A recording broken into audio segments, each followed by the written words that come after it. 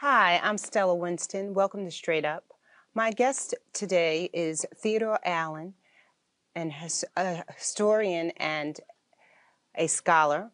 He's written two books entitled The Invention of the White Race, and both of these books represent 30 years of extensive research and exhaustive research. Welcome, Theodore Allen. Well, thank you very much, Mrs. Winston. I'm very happy and honored to be here.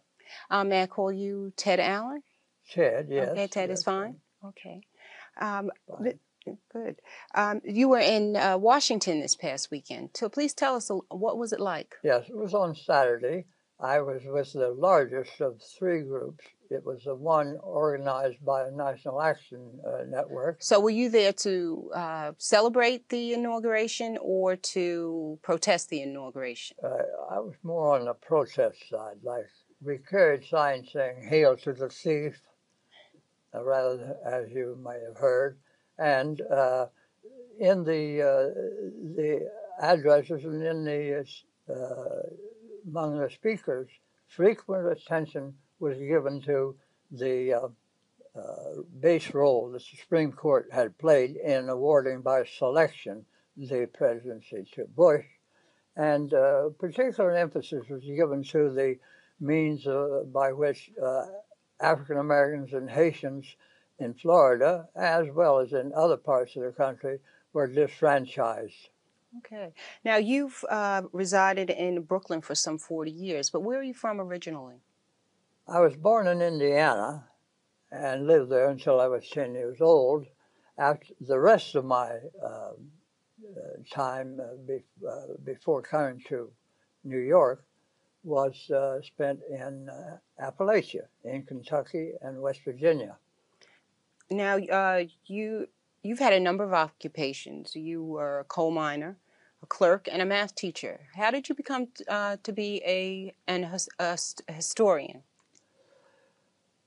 Since I was 4 years old, I've always been interested in the study of history. That interest was whetted as my great uncle, Billy McCune, taught me Marching Through Georgia, the song he had sung in the Civil War as a young soldier in George Thomas's army. Do you remember the song? Oh, yes. How'd it go? Parts of it. It's well known. Hurrah, hurrah, we'll sing the Jubilee. Hurrah, hurrah, the sound that makes us free. And so we sing the chorus from Atlantic to the sea as we go marching through Georgia.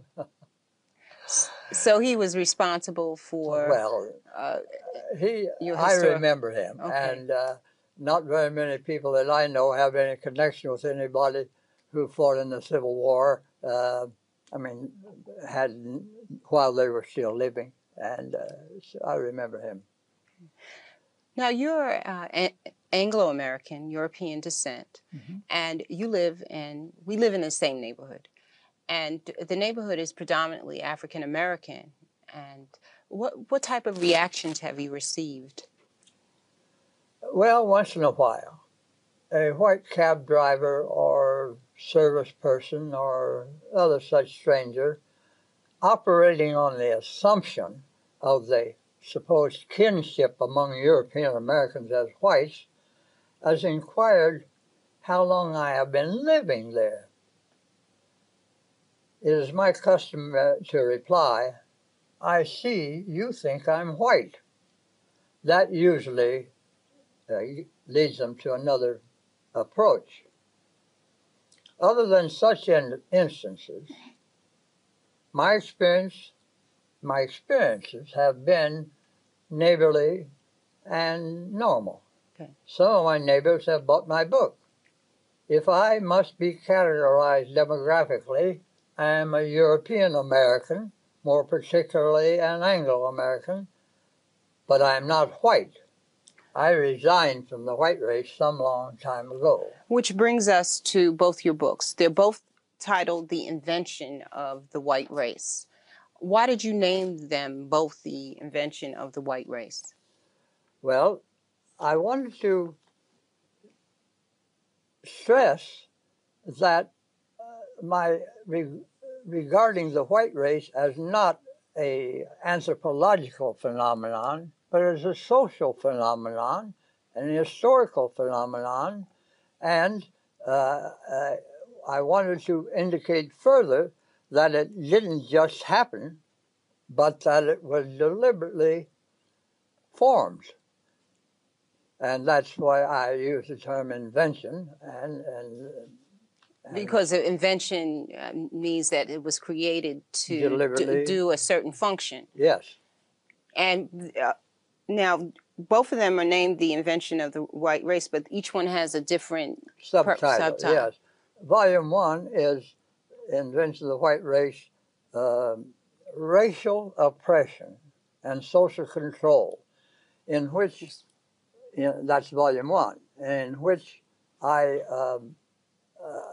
give a definition of racial oppression independent of phenotype, appearance, the way people appear, and took the case of the Irish under the English in the early occupation in the 13th century, and then later in the 17th and 18th century, particularly the 18th century, under the penal laws, to illustrate a case of racial oppression which was not connected with phenotype, because between the English and the Irish there was no phenotypical appearance differences, physical. So from what I understand, your premise is that racism is a unique result of the slavery on continental America, and that the use of white wasn't used until sometime in the 17th century.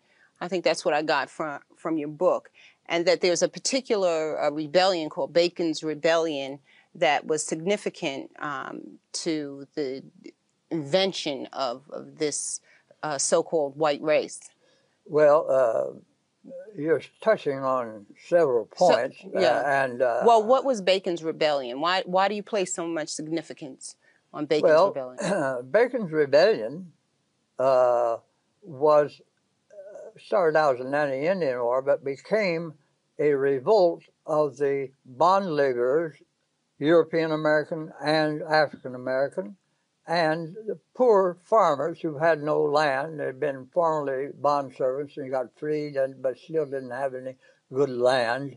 And they joined together in this rebellion against the colony elite and demanding land redistribution and so on. And the thing that makes it historically significant is that African American and European American bond laborers joined together in this rebellion. They fought side by side. En masse,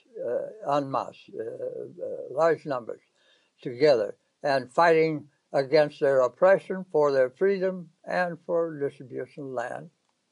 And that is historically significant because not only has it not been done again in these nearly 400 years, but it is significant because it shows that there was no white race at that time.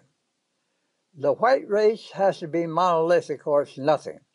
If the white race, if the European Americans, who are the ones who become white, split on this issue of equal rights or joining together with African Americans, then that's the end of the white race. And so I say this indicates that that's one indication, the most dramatic indication that it was not, that the white race did not then exist. Okay, well, Mr. Allen, we're going to take a break, okay, and we'll be back in a few minutes. All right. Okay. Fine. Mm-hmm.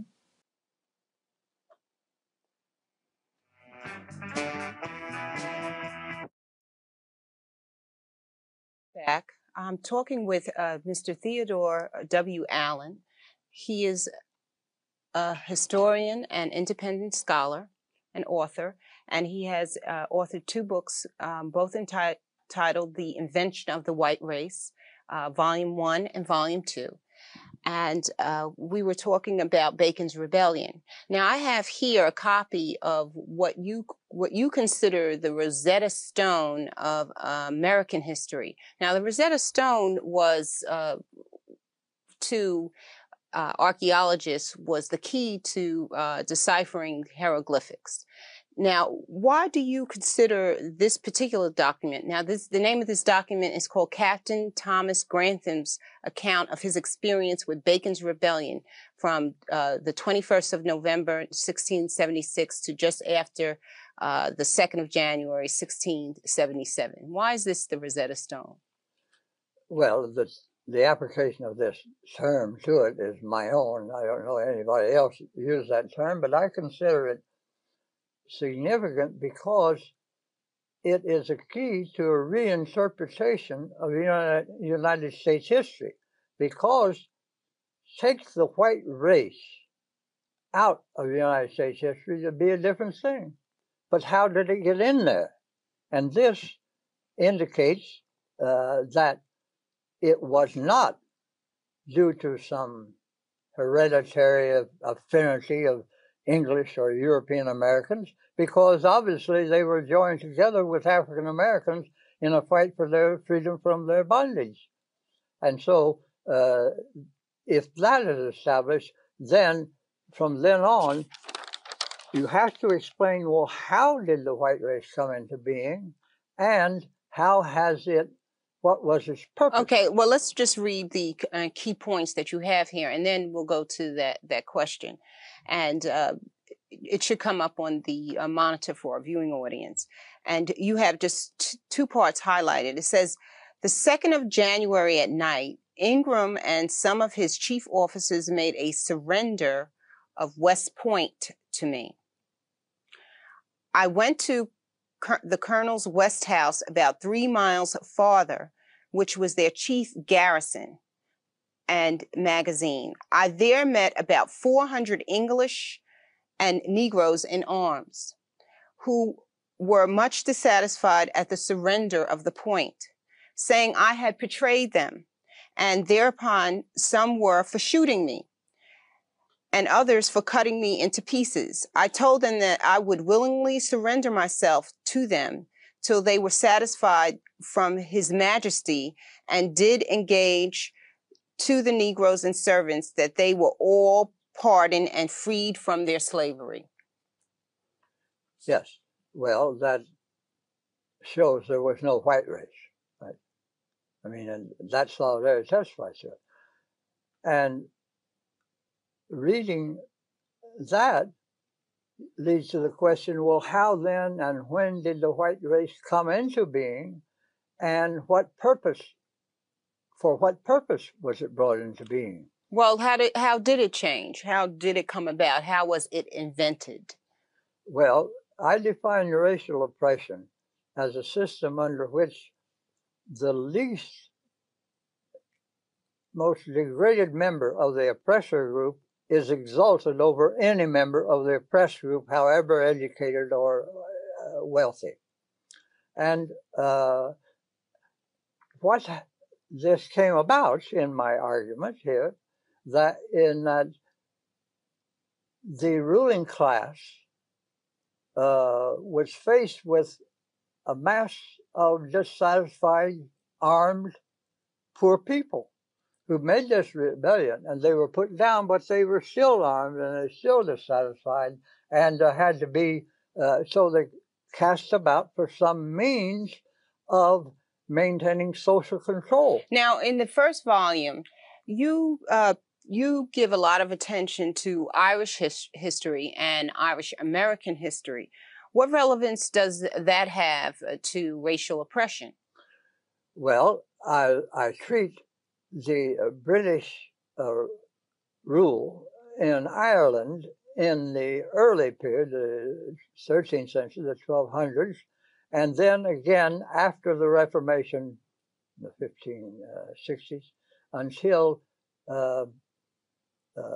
and then most intensively after a couple of wars in the 18th century, the regime called Protestant ascendancy.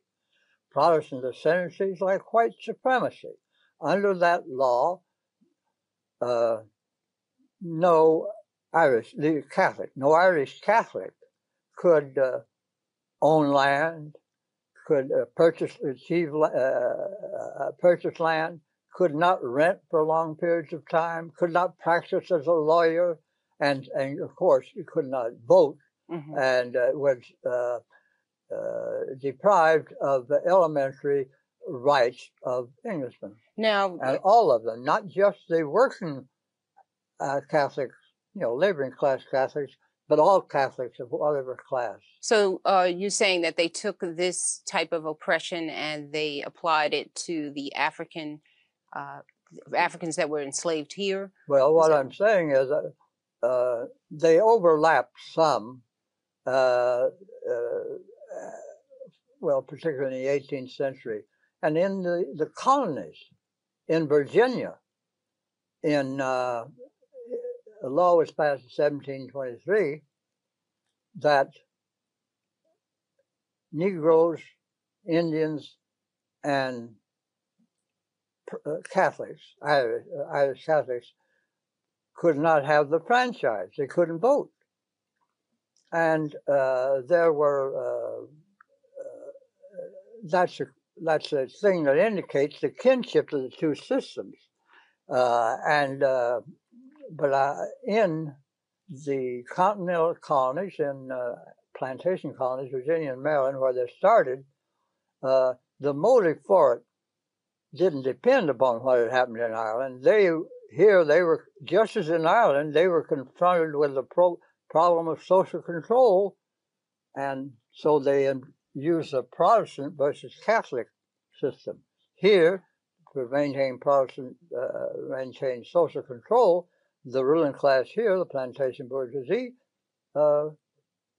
established a rule in which they sought to enlist all European Americans as whites in the system of control, even though they themselves were poor and downtrodden themselves. Now, in your second volume, I think the point is driven home even more so about how the systems of oppression were different between the slavery in the British West Indies and the slavery on continental America. And I think maybe an explanation would help explain the difference in the racial oppression there compared to here. Yes, that's a very, very important aspect of this treatment of the subjects, because if it is said that, well, as some historians apparently assume or say, well, there's a natural tendency of the whites to dominate, right? Yeah, but now in the West Indies, it had something to do with the numbers, right? Yes, in the West Indies, in a characteristic of the United States,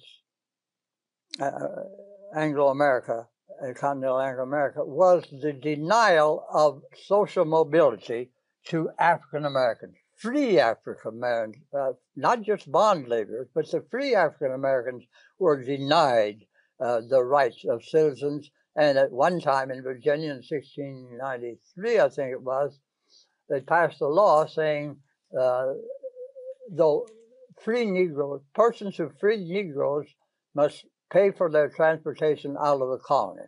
In other words, to keep down free Negroes as well as bond laborers. So in the Americas, if you had 1 ounce of African blood, you were considered African American, Yeah. and you could not move up the social ladder because of the African blood that flowed through your veins. But in the British West Indies, but yeah, now that was, and in the West Indies, after a certain period, almost beginning even before the 18th century, the ruling class there, the British ruling class, was recruiting some persons of one degree or another of African ancestry into the middle strata, in the militia, and in petty trades, and they became important in the merchandising of, not of the sugar crop, but of other things. And they became landowners, and they became owners of bond laborers themselves. So they were allowed to move up the social chain. They had to allow that because there was no way of controlling the Negroes, as they said it. And this is formulated in my book. I mean, I have pages where I cite several of the English authors who say we need to promote the mulatto and some blacks to an intermediate strata, so they will be on our side, on the side of the whites. Mm-hmm. And that works pretty well for a long time. And the heritage of it is seen today in Europe, West Indian immigrants who have come here already experienced in functioning in the petty bourgeois strata of society, whereas in the United States, that was considered an affront to the poor whites to have a Negro be a merchant or be a supervisor or anything of that sort. But there, the difference is this, that in the West Indies, the British West Indies, there were too few European Americans to recruit the sufficient middle class, intermediate social control stratum, whereas in continental Anglo-American colonies, Virginia, Maryland, elsewhere, there were too many European Americans to be recruited into that class. So they promoted them to what? The white race. So the white race is particularly unique to continental slavery as opposed to the British West Indian and slavery. Now, what hope do you have for anyone who reads your book? What is your hope? How would they take something like this and use it in their lives today? How would this influence? I would hope first that any reader will read critically, and test what is said there. Well, does it hang together? Yes, and it is very well documented, I must say. Yeah, there are a lot of footnotes, and I think, and some of them are substantive, and they need to be given attention. So read it critically, and then I hope that it may be found a contribution to strengthening the struggle against white supremacy. Okay.